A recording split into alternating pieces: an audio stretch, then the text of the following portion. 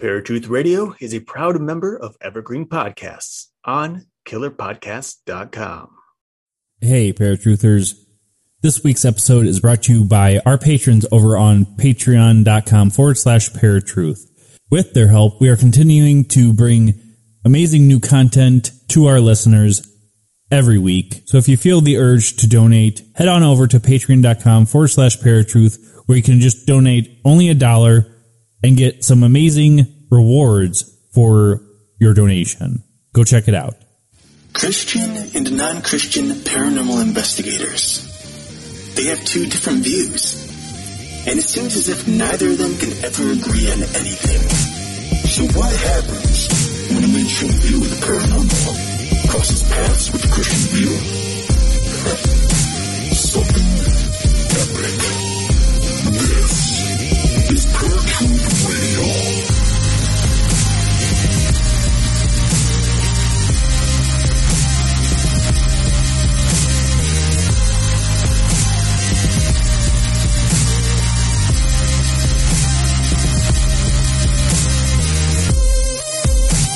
Hello, ladies and gentlemen, and welcome to a brand new episode of Paratruth Radio. That's our new jingle. As always, my name is Eric. And I'm Justin.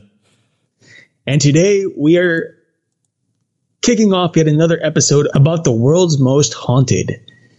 We will begin today's episode with the infamous haunted Alcatraz, also known by many as the Rock. Now, Alcatraz. So first and foremost, the one thing I want to mention here, which I thought is really interesting, and I don't know if you know this, Justin, but I literally just learned it not too long ago here because I was doing research for this episode. And it turns out that before criminals became citizens of the Rock, back when it was first found by Spanish Lieutenant Juan Manuel de Ayala, I hope I said that right, and if I'm butchering it, I don't know if it bothers you because you're no longer alive, but may your spirit rest in peace. I am sorry. Anyway, when he first found it, he sailed through the Golden State Bridge into the Golden State, because there was no bridge back then, but he sailed into the Golden State in 1775, where he first found the rocky outcrop and dubbed it La Isla de los Alcatraces, which, do you know what it really means, Justin? The Island of Pelicans. The Island of Pelicans. Who would have thought that? I never would have thought that. Well, I didn't come across anything that said why he named it that. Did your research come up with, like, there was a bunch of pelicans on the island or something? Or yeah, it was just covered with a bunch of seabirds, pelicans, seagulls, you name it, which is why he named it the Island of Pelicans. Now, of course, that was a long time ago. And we're interested more so in exactly what it became, this island, because for a long time it was just an island until they decided to build upon it. Alcatraz Island originally began, of course, as a U.S. military prison from the late 1850s to the early 1930s, about 1933, at which point it was converted as a prison for America's most dangerous felons, which ended up operating between 1934 and 1963. And of course, unlike other prisons that we've spoken about over the last couple of weeks, it has been documented that no one had ever escaped Alcatraz, which of course sat on a rock in the center of the San Francisco Bay. Now, that's not to say that they didn't try. That's true, and we'll get into that. We will get into that. The prison did eventually close its doors due to high operating costs and wasn't occupied again until 1969, when a group of Native American activists occupied the building for almost 2 years. Since then, it has been a popular tourist destination for people who are interested in rich history and, of course, paranormal phenomena. Now, it is interesting that you'd mentioned that that people have tried, to get away.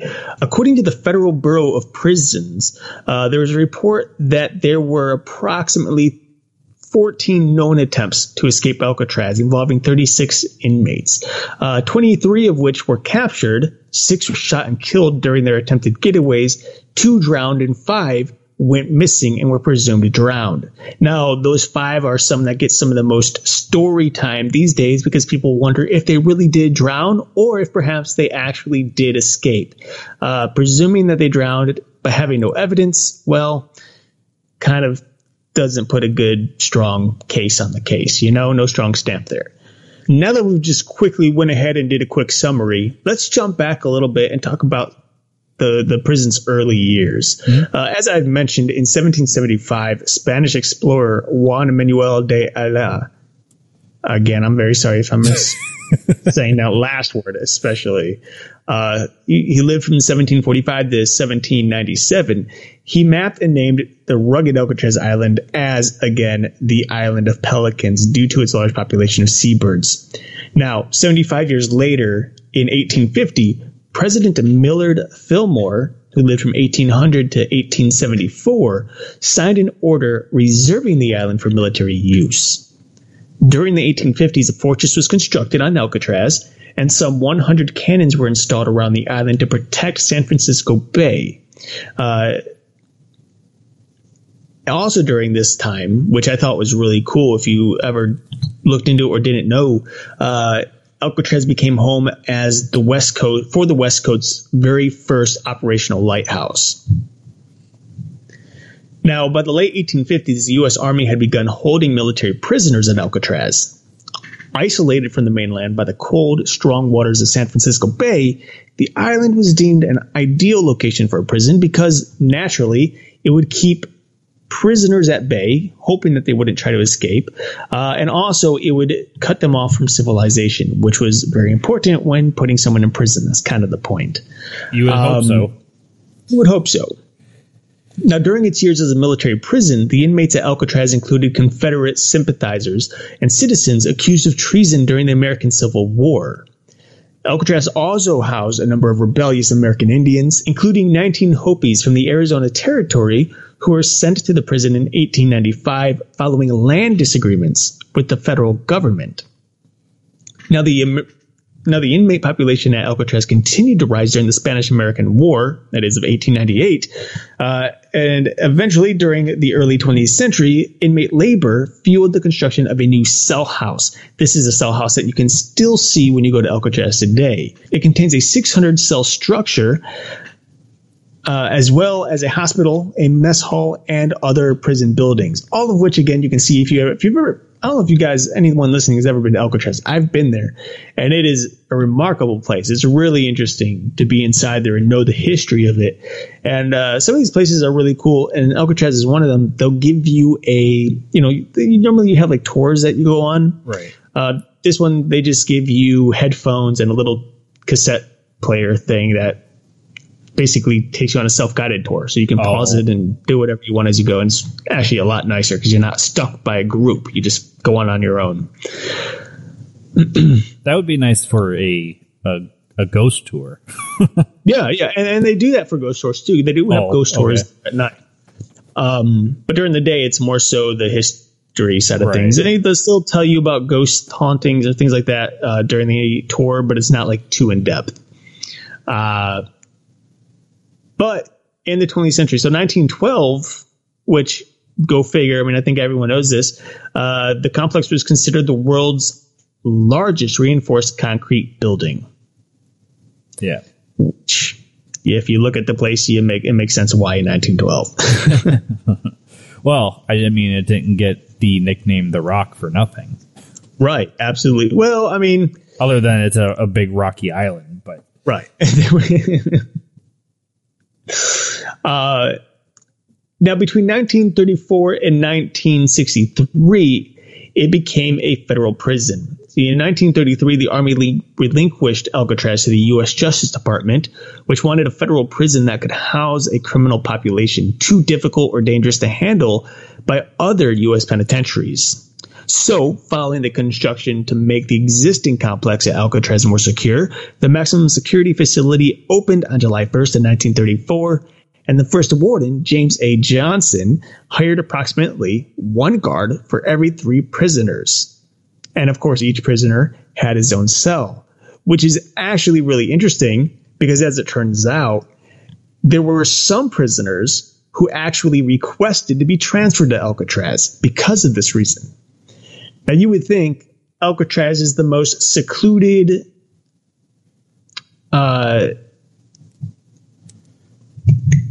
high-max security prison of its time. Why would anybody want to be transferred there? Right. And it's actually really interesting because unlike some of the other places, some of these other penitentiaries that we've spoken about, this place didn't fail the prisoners, really. The food wasn't bad. They weren't mistreating the prisoners, for the most part, at least. So Warden James A. Johnston knew poor food was often the cause of prison riots in many prisons throughout America.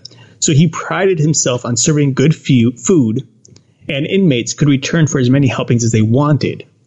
Now, inmates who behaved had access to privileges, which included monthly movies and a library with 15,000 books and 75 popular magazine subscriptions. So overall, many of the prisoners considered the conditions inside Alcatraz to be more attractive than other prisons throughout America at the time, which naturally would make sense. I mean, why would you stay at a place? Plus, on top of that, these are one man per cell policy. Other prisons, You're looking at two or more. Bunkmates, right? Exactly. You have to watch your back. You have to be, you never know. You might be vulnerable to attack by other jail, imprisoners and stuff. So that's some of the reasons why prisoners would end up requesting to be transferred.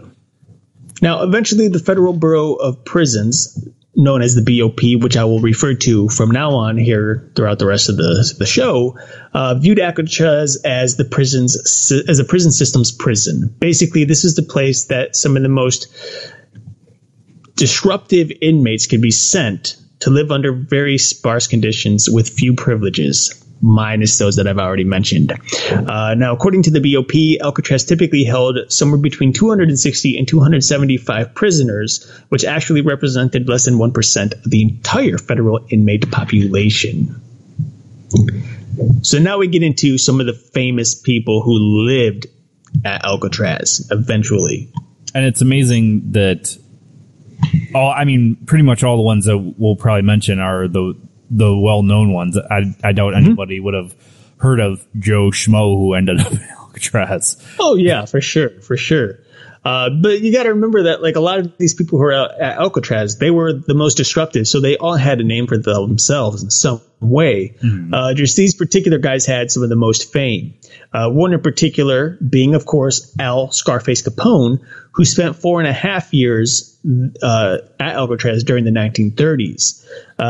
He originally was incarcerated in Atlanta, Georgia, which was a problem because it had allowed him to remain in contact with the outside world and continue to run his criminal operation in Chicago. As such, they transferred him over to Alcatraz, and when he got there, according to a biography called Capone by John Kobler, Capone had once told the warden that it looks like Alcatraz has got me licked, simply meaning he had no influence anymore outside to his business. Or inside, for that matter. Or inside, for that matter, yeah. I mean, if you're at Alcatraz, you're pretty much screwed. Well, it was just funny because I was reading through the research for this, and Al Capone thought he had it made going to Alcatraz. Everybody would know him. He would be the hot shit of Alcatraz. And lo and behold, he was not, basically. Yeah. Yeah, no, I mean, this was the one place where the police had everything handled. There were other prisons where he was able, or Capone was able to pay off guards and all. Yeah, pay off guards, corrupt prison guards and stuff like that. And that just wasn't happening at Alcatraz. Nobody was going to be paid off. This place that's why it was called the prison's prison by the BOP. I mean, this was the place to send people who simply were acting out or doing things they shouldn't have been doing. Now, over the years, there were other famous Alcatraz inmates, which included George Machine Gun Kelly, who ended up spending 17 years there on a kidnapping conviction. Gangster Alvin Creepy Karpis, who was listed as public enemy number 1 by the FBI in the 1930s. He had ended up spending 25 years behind bars at Alcatraz, which was reportedly more than any other prisoner ever to have gone through there. And, of course, murderer Robert Stroud, also known as the Birdman of Alcatraz, who was transferred there after 3 decades at a federal penitentiary in Leavenworth, Kansas. He ended up spending 17 years there. Now, of course, I don't like his nickname because I actually wondered the same thing. Why is he called the Birdman of Alcatraz? And it turns out in Leavenworth, he used to have a bunch of birds. He was permitted to keep them. And at Alcatraz, he wasn't. So the name pretty much just transferred over, and that's about it. He wasn't actually allowed to have any birds at Alcatraz. Well, and it might have been a jab at him saying, hey, Birdman, because now he couldn't have his pets. So everybody took a jab at him as much as they could. Yeah, absolutely. That is completely true. Now, of all the escapes, there was actually one person. See, back then, a lot of people thought, or everybody thought, that you would not be able to escape because you'd never be able to make the swim, a 1.5 mile swim across the bay. You had strong currents. The water was freezing. You'd obviously die of hypothermia or just exhaustion by the time you got there. However, as it turns out, there was one person that we know of that did officially make it across. It was in 1962, and his name was John Paul Scott, a prisoner who greased himself with lard, squeezed through a window, and swam to shore. However, you would think, okay, he escaped. But he was so exhausted that upon reaching the foot of the Golden Gate Bridge, police ended up finding him lying unconscious in a hypothermic shock. And took him right back to Alcatraz. Now, of course, as we know today, there is a triathlon, the Escape from Alcatraz triathlon that happens each year. And, of course, the 1.5 mile swim, which happens. So there you have. That's what you were bringing up, actually, at first. I didn't realize somebody had actually gotten across. I didn't come across that. Someone actually got across, but, of course, nearly died because of hypothermic shock. I mean, so... Yeah, and it's interesting that so many people did try. I mean, with that type of conditions, I mean, just the water temperature and the length alone, but in order to get out, I mean, you would have had to fall a certain length of feet or even several hundred feet, depending on where you were coming out of, to a rocky bottom as well. Yeah, I mean, it really depended, again, on where you're coming out of. You're right. There were prisoners who, like in this case, slipped right through a glass window. There are others who went up to found a way up to the roof and tried to get out that way. There's others who went down through the floors and through the tunnels. There were tunnels that existed underneath Alcatraz, or still do to this day. They're off limits now. But back then, there were tunnels that you could have gone through, and people tried. But in the end, just no one actually succeeded. And also in the end, that is Alcatraz, it ended up closing its doors in 1963, but not because of any other reason, except that the expenses were much too high to keep operating. So the doors closed, and that was the end of the prison. Which brings us to modern day, the 21st century, where not only is Alcatraz a very famous tourist destination for its historical value, but also its haunted value. Now, Justin, I know you've done quite a bit of research on this regarding some of the hauntings. Can you take us through some of the things that have happened during its history that might have resulted in these hauntings, or any of the hauntings that people are currently witnessing? I mean, with as many people that had tried to escape, I didn't come across anything where people were shanked or murdered in the prison. But they were. Okay. I mean, and that's something. Now, that's not something I looked up online. That's just something I learned from when I went to Alcatraz. Doing the tours. Okay. So, yeah. But a lot of the different activity that goes on there, it's kind of interesting. The one account is from a Park Service employee that says she was working on a rainy afternoon when the sparse number of tourists were not enough to keep all the guides busy. She went for a walk in front of A Block and was just past the door that led down to the dungeons, where she heard a loud scream come from the bottom of the stairs. She ran away without looking to see if anyone was down there. that is the most irresponsible guide I've ever heard of. When you're scared, you're scared. I mean, what are you going to do? Anyways, when asked about it, she had said, I didn't dare mention it because the day before, everyone was ridiculing another worker who reported hearing men's voices coming from the hospital ward, and when he checked the ward, it was empty. Now, several other guides have expressed strangeness around the whole, quote-unquote, whole cells, which we heard about in Mansfield Prison. There was another whole area here, number 14D. There's a feeling of sudden intensity that comes from spending more than a few minutes around that cell, one of them said. Another guide also spoke up about the particular cell. That cell is always cold. It's even colder than the other 3 dark cells. Sometimes it gets warm out here, so hot you have to take off your jacket. But when you go into 14D, it's still cold enough to put the jacket back on. Mm-hmm. And that is actually really interesting. I didn't come across anything too major that may have happened in 14D. I don't know if you had any information on 14D. I do, actually. Okay. So one of the most terrifying incidents that seemed to happen that took place near the holes, and in particular cell 14D. Now, this didn't necessarily happen in 14D, but it happened very close to it. You're right. Okay. Basically, during the guard's stint in the middle of the 1940s, an inmate was locked in the cell for some forgotten infraction. And according to the officer, the inmate began screaming within seconds of being locked in. He claimed that there was some creature with glowing eyes locked in the cell with him. Now, as tales of ghostly presences wandering the nearby corridor were a continual source of practical jokes among the guards, no one actually took the cries seriously. Unfortunately, the man's screaming continued on into the night until finally there was silence. Now, the following day, the guards inspected the cell and they found the convict dead, with a horrible expression that had been frozen onto the man's face, supposedly, and a clear marks of strangulation. Apparently, they look like hands, like human hands around his throat.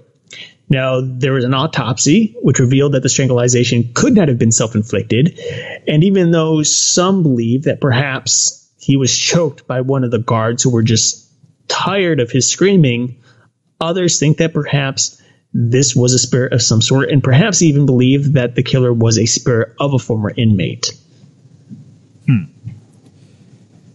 All right. So another really interesting spot is the C block. Every visitor that comes eventually goes by the C block. It's a double steel door area. If they look opposite the visiting room, they will find a metal door that looks as though it was once welded shut. Although tour guides don't usually mention it, behind that door is the utility corridor where Coy, Kretzer, and Hubbard were killed by grenades and bullets in 1946. Now, these guys actually started what you would call a riot, I guess you could say. Mm-hmm. Where they killed several guards. They ended up having to have the, I believe it was the Navy? The Marines. The Marines. So originally these 6 men who started the riot, it didn't start as a riot right off the bat. They actually had the keys. They stole the keys and went to the armory. They took a bunch of guns, and at that point they started the riot. There was this huge fight. 3 of the men were killed. The other 3 were convicted. Again, of course, they went to trial. And I think only 2 of them were sentenced with the death penalty. But during this time, there were a couple of guards killed. And again, there were bullet holes. And, of course, a grenade went off, basically tearing a piece out of the wall, which is really interesting because based on the story, if you go to C Block now, those remnants of that fight are still in the walls. You can still see the bullet holes. You can still see where the frag grenade went off. And it's actually really an interesting thing to see, when you think of the history of it. So, yeah, it actually began as an escape attempt. But unfortunately, they didn't get away, and they ended up calling the Marines in to help end it. Yeah. All right. So now in that same area, a night watchman had heard a strange clanging sound in 1976. He opened the door, peered down the dark corridor, flashed his flashlight around, didn't see anything. Then, as soon as he had opened the door, there was no noise. Closed the door. Immediately after closing the door, the noise started again. Opened the door again. Once again, noises stopped. So after that second time, he closed the door and just walked away. He couldn't explain it, so he just wrote it off as, just strange noises. Another night watchman who had patrolled that cell house after the last tourist boats had left for the day say that they heard the sounds of what appeared to be men running on the upper tiers. Thinking it was an intruder, they went up there, and again, nobody to be seen. According to sources, a number of guards who served between 1946 and 1963 experienced strange happenings on Alcatraz. From the grounds of the prison to the caverns beneath the buildings, there was often talk of people sobbing and moaning, inexplicable smells, cold spots, and spectral apparitions. Even guests and families who lived on the island, claimed to occasionally see the ghostly forms of prisoners and even phantom soldiers. Phantom gunshots were known to send seasoned guards cringing on the ground in the belief that there was actually prisoners shooting. There was never any explanation for any of it. A deserted laundry room would sometimes fill with the smell of smoke, even though nothing was burning. The guards would be sent running from the room only to return later and find that the air was clear. Now, even Warden Johnston, during his stint there, who did not believe in ghosts, once encountered the unmistakable sound of a person sobbing while he accompanied some guests on a tour of the prison.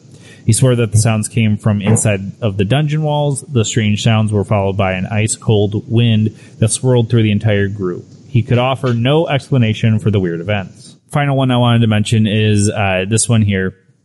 According to one park ranger, he was in one of the cell houses one morning near the shower room and heard the distinctive sound of banjo music coming from the room. He could not explain it, but many who know some of the hidden history of Alcatraz can. In his last days at the prison, Al Capone often hid in the shower room with his banjo.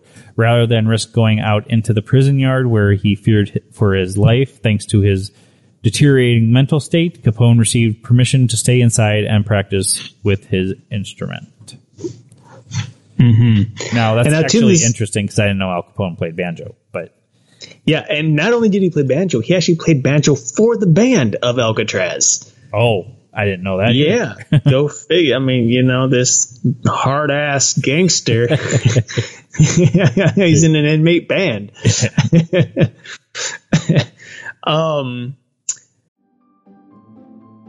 Greetings from Evergreen Podcasts.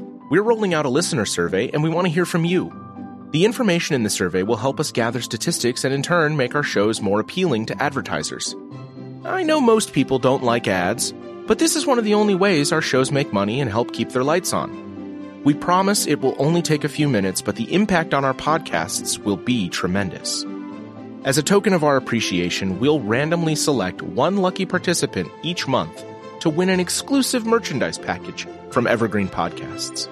Head to evergreenpodcast.com/listenersurvey to help a show and possibly get some free stuff for doing so. We can't thank you enough for the support. Now back to the show. Yeah, so these are just, many of the things that have happened over the years that people have claimed, and even to this day, people still claim to hear voices, hear the sobbing, feel cold spots, and feel the presence watching them. And one of the most famous still that seemed to happen right around the hole in cell block near cell 14D is these glowing red eyes. There have been ghost hunters, both on television and otherwise, who've claimed to see these red eyes there before. There are prison guards currently. Not literal. How would you consider that? Because they're not really like they're prison guards because they're guards for the prison, but they're not prison guards as in guards for the prisoners. You know what I mean? More like rent-a-cops, sort of, more like security. But they have guns. So anyway, some security guards have guns. Some security. Okay, maybe. I don't know. Anyway, some of these guards are just still too afraid to go near cell 14D because of these glowing red eyes. They claim to have seen it or seen shadows or some type of black masses down there. I've seen on television a couple of ghost hunters who have visited Alcatraz doing investigations and again have seen things there, or at least felt presences there and claimed to have seen things. Nothing caught on tape. It's all personal witness of some of these things. No one has really caught anything there on video or camera. Not much anyway. There are a few things here and there. But one thing has been very, very clear throughout the years, and that is the fact that Alcatraz is indeed haunted. And I think that's pretty much the case for anybody who walks into that building. I mean, unless, of course, you're 100% just don't believe in ghosts. When you walk in there, you kind of feel the presence. This place is still living to this day, just beyond the realm that we currently know. Right. All right. Well, that is what we have for Alcatraz. We're going to take a quick break here, and we're going to get into another very interesting, famous, most haunted place, the Tower of London, right after this. This episode is brought to you by Audible.com. If you like listening to beautiful voices like ours instead of reading words, then head on over to Audible, where you can get a free audiobook download and 30-day free trial at audibletrial.com/Paratruth, where you can choose from over 180,000 titles for your iPhone, Android, Kindle, or MP3 player. Welcome back to Paratruth Radio. My name is Eric. And I'm Justin. And we had just completed talking about the prison known as Alcatraz, a.k.a. The Rock. And we're not talking about the famous, crazy expensive actor who is awesome, but the building that, is in San Francisco. Anyway, from there, we are moving on over the pond, and that is to the Tower of London. I'm going to go ahead and let Justin kick this one off. So, Justin, it's all on you, buddy. Now, first and foremost, it's very interesting that we chose two locations that were first one thing and then became prisons. The Tower of London is one of the oldest and most famous prisons, though its original purpose was not to house criminals. In fact, the tower, which is actually a complex of towers, which is interesting because when you think Tower of London, you think a tower, not multiple towers. Was built in the latter part of the 11th century as the fortress to protect London. The Tower of London soon became notorious for its other, more brutal uses, though. The White Tower, which was the first or oldest structure, started being built in 1078 and was completed in 1100 during the rule of King William II. It was designed and built by Gundulf of Rochester, a Norman bishop who has been credited with overseeing the construction of a number of important sites in English history, including the Priory and Cathedral Church in his home city. Now, the White Tower is obviously named after the stone that was used, white limestone, imported from Caen in northwestern France. While designed as a battlement, the Tower of London soon found use as a prison when King Henry I assumed the throne in 1100, following the assassination of his brother William II. One of his first acts was to order the arrest of Ranulph Flambard, the Bishop of Durham. Flambard was charged with the crime of simony, or the act of selling administrative positions in the church for money. He became the first prisoner held in the Tower of London, though he later escaped. And another thing that this has in common with Alcatraz, people tried to escape. Always trying to escape. The next tower was the Bell Tower and then the Wardrobe Tower. Subsequent monarchs took steps to fortify and expand the complex. Constructing the Bell Tower commenced in 1190 and completed in 1210, and obviously named because a bell was put at the top of the tower, which was rung during emergencies, fire, or impending enemy attack. The Wardrobe Tower, also commissioned in 1190 and completed in 1199, prior to the Bell Tower being finished, the name indicates, the tower was used to hold the royal garments and the crown jewels. 10 years after completion of the Bell Tower, King Henry III ordered construction of the Wakefield and Lawthorne Towers, the latter being the Old English spelling of the present-day word lantern. As the name suggests, a lantern was positioned at night at the top of the Lanthorn Tower to help guide ships. So, in other words, it was a lighthouse, pretty much. Mm-hmm. Now, this is a weird thing because of the name. The Beef Eaters. Over the ensuing centuries, many towers, as well as a protective wall, were added to the Tower of London complex. In the late 1200s, for example, Edward I ordered the construction of a mint in the complex, which remained in use until 1968. Since 1485, security of the Tower of London complex has been maintained by a special order of guards known as the Yeoman Warders, commonly known as Beef Eaters. Now, I know you guys are asking, where did the name come from? The name allegedly is based on a comment from an Italian nobleman in the 17th century who remarked that members of the security corps were given a large daily ration of beef. Now, what I found very interesting about this research for this episode was the Tower of London is known supposedly for people being tortured while being in prison there. Now, that is actually not completely true. There were people tortured there, but it was not a common act. It was only reserved for political prisoners to get information out of them, and then they were put on a device that was called the rack.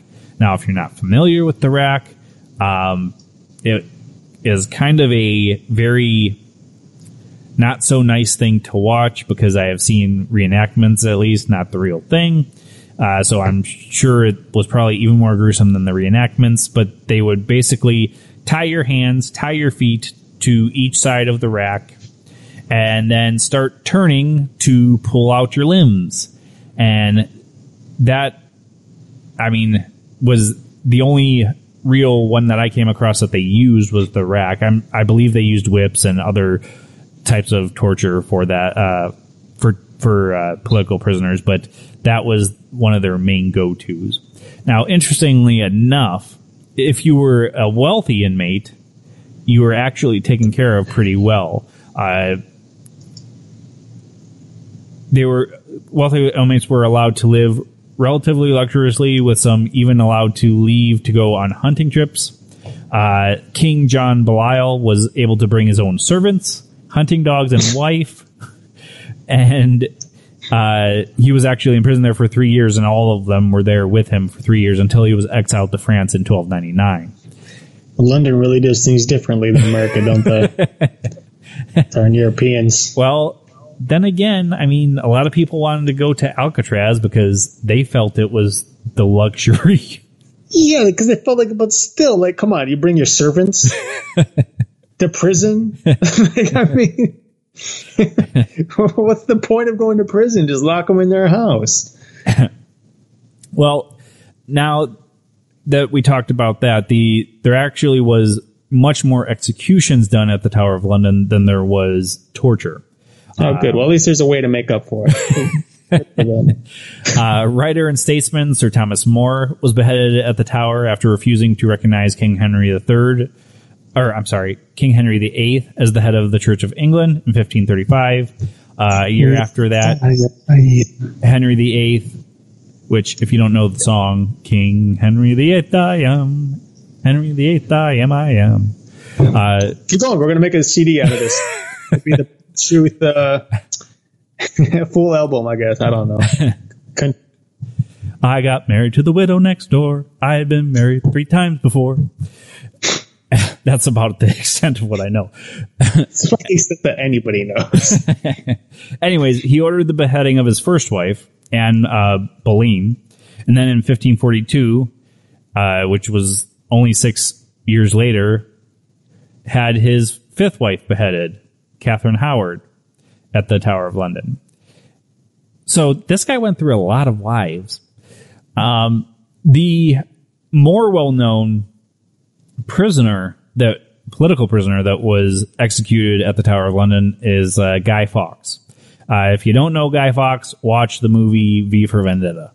And the hacker group known as Anonymous wears Guy Fawkes masks. But Guy Fawkes was arrested for his role in a plot to blow up Parliament on November 5th, 1605. He was actually found with a cache of explosives and gunpowder and was executed a year later in 1606. Guy Fawkes Night is actually still celebrated in much of the UK on that date to commemorate the foiling of the plot and the survival of the British Empire. Okay, and then lastly, King Edward VI was murdered at the Tower of London in 1471 during the War of the Roses Civil War. Now, with all that past, we get into present, more current day, and actually the bloodiness did not get any better for the Tower of London. In 1745, Simon Fraser was actually caught and punished at the Tower of London, and still well into the 20th century, role of crime and punishment was being taken part at the towers. 11 German spies were executed at the Tower of London during World War I. Interestingly, although London suffered numerous attacks during the conflict, only one bomb was dropped on the tower. It landed in the moat. The facility wasn't so fortunate during World War II. The tower complex suffered significant damage during the multiple bombings, with several buildings being destroyed. The Tower of London still fulfilled its role as a prison in that conflict, however, with Hitler's second-in-command, Rudolf Hess, incarcerated there in 1941, and after he was captured in Scotland. Hess was later transferred to another prison. He was eventually tried at Nuremberg and given a life sentence. He died in 1987. He was really old. So, interesting little quick tidbit on the Tower of London. It has a lot of history, much more than what I'm going over. I would love to go and actually take a tour of the Tower of London, because it's by far one of my bucket list places to go. Mm-hmm. Well, perhaps that'd be one of the places we go once I get money. Unless you go before me. Maybe we can make it a point to go together, because who knows, we could maybe even get a show recorded there, or before and after, if you will, too. Yeah. Now, some of the hauntings that go on there, the men by the fireplace,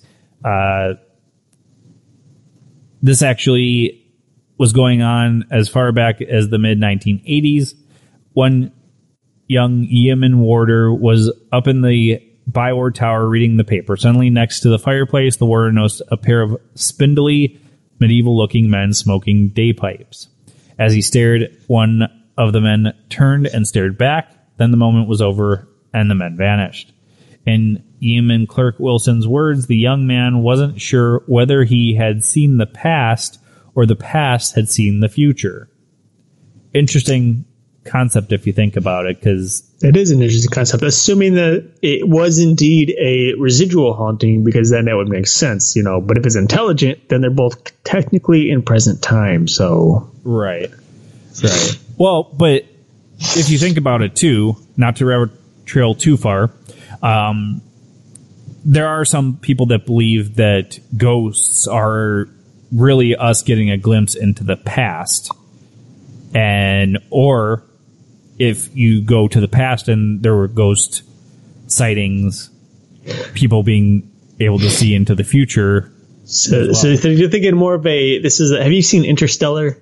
Yes.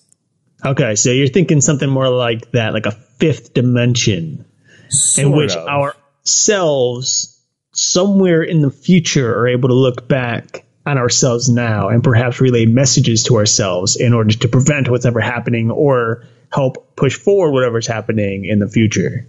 Or, depending on where we go after we die, maybe we end up in the fifth dimension after we die to do just that, or to warn other people. And we're just seeing them push through the fifth dimension. I feel like this is another episode for another time. Well, it is, but I wanted to bring that up. Another interesting ghost sighting. St. Thomas Becket was actually responsible for the building of the Trader's Gate, and it was constructed in the time of Edward I. He was supposedly responsible for it being halted because he was unhappy with the erecting of it. But this time, however, locals reported the stories of the ghost of Thomas Becket to King Edward I, and he ordered for it to be built once again, even though it had been halted by this ghost. And believe it or not, he actually supposedly collapsed the archway. Supposedly.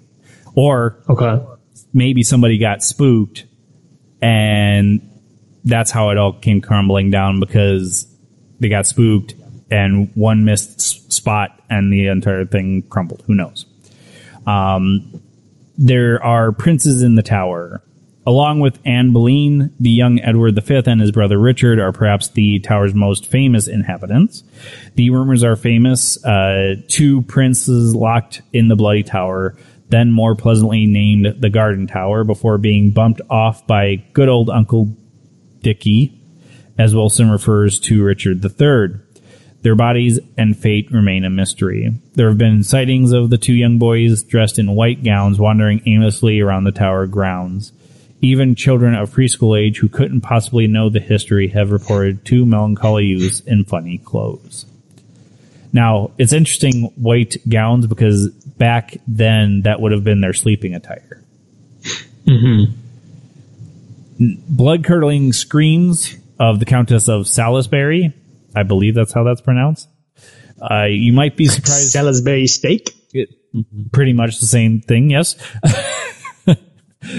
You might be surprised. That must be what the beef eaters were eating. Maybe. Salisbury steak. You might be surprised to learn that only 6 people have been beheaded at the Tower of London. The first was Anne Boleyn, but the second, Margaret Pole, Countess of Salisbury, was far more gruesome. Margaret was sentenced to death as a Roman Catholic in Henry VIII's new Protestant England. But she didn't go quietly to the tower's scaffolding, claiming her treatment was for traitors and she was no such thing. She broke free of the executioner and ran back towards her lodgings, but the executioner pursued, hacking her with his axe. On the anniversary of her death, which became seen as martyrdom, her screams are said to still be heard at the tower. The tourist who saw so much suffering. One quiet day, a Yemen warder was in one of the tower's rooms full of engravings remembering some of the tower's many prisoners. He was approached by a woman and her daughter who were interested in the room's somber decorations.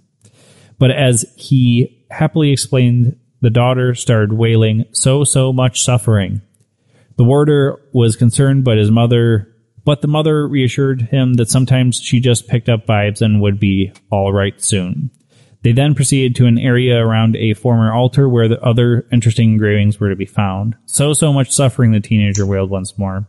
The warder tried to reassure her that they were all gone now. Not him, the woman replied, putting her hand behind her as if touching a man's shoulder.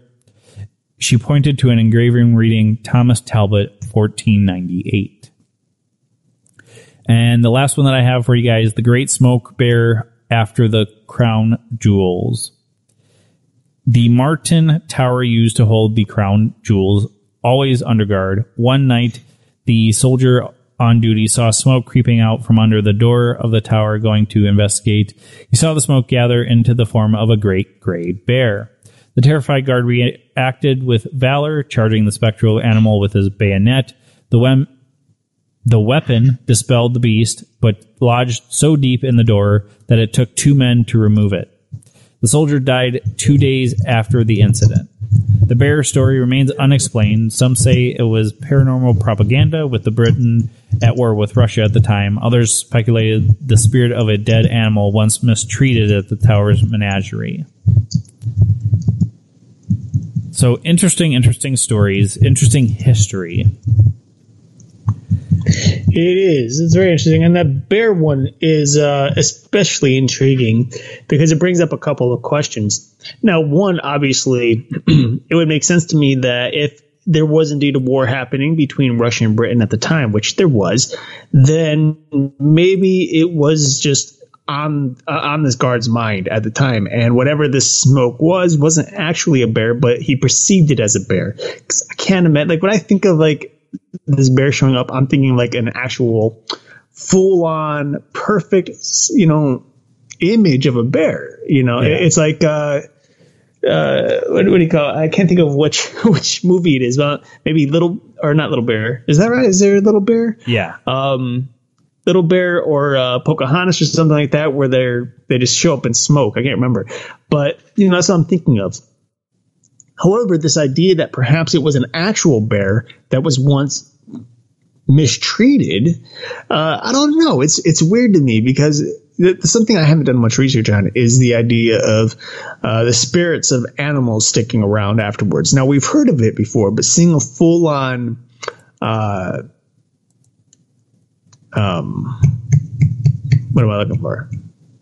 What kind of word? A full-on apparition of the said animal seems a little, to me, far-fetched almost. That would to say that, well, in this case, this animal had a much better understanding of the spiritual world than what a person could have, which, again, can make sense because they do have a sixth sense, most animals. Right. But still, it's intriguing. It's an intriguing speculation here regarding whatever this guy actually saw. Right. Well, I mean, if it was just propaganda, a paranormal propaganda thing, I mean, if you don't know, the bear was associated with Russia. Mm-hmm. It still is. Well, right. So, to me, if you're freaking out about the fire, you've got the war going on with Russia, that could be easily explained, but I didn't come across anything that said that there was a bear that was mistreated at the Tower of London. Right. That's not to say that it didn't happen. I just didn't come across it. So any thoughts that come to mind for these two locations for you? Well, we see there's similarities and we see their differences, between the two, obviously. I guess it's hard for me to relate to some of the stuff that you spoke about here regarding the Tower of London because I guess I've never been to London. I don't know much about London, to be honest. Where Alcatraz is more or less in my backyard. I've been there. I could go back there easily again for a lot less than it would cost me to get to London. And of course, American history. We're Americans. It's natural that we know more about our history than we do anywhere else. Not to say I haven't taken world history, but it's America. Everybody's about America here. So I don't know. Like, I feel like here's the thing about the Tower of London. It's interesting, but it's not. I don't find it nearly as creepy or frightening as what we talked about with Alcatraz or any of the other penitentiaries that we've spoken about over the last couple of weeks. It's vastly different, and maybe that's a cultural thing. Maybe they're holding back a little bit on what they're talking about. People around the world aren't typically as open. If we were to go actually take a tour of it, it might be different as well, because what you see online might not be even close to what actually happened there. Oh, you're right. You're absolutely right. There is this barrier of communication when you're looking at something online or on television or otherwise, as opposed to actually being there and talking with people. Now, again, there's always going to be a barrier because these are all stories that are related by, that they're passed down from one person to the next. Right. So unless we're able to actually talk to the people who witnessed it or people who are actually there at the building at the time before all of this even happened, we're just kind of, we're stuck juggling what's the truth and what isn't. Right. But nonetheless, I mean, both are intriguing stories, and I certainly look forward to next week and see what else we're going to discuss. All right, folks. That's all we got for you this week. Until next week, where you will hear us same time, same channel. My name is Justin, and I'm Eric. Peace.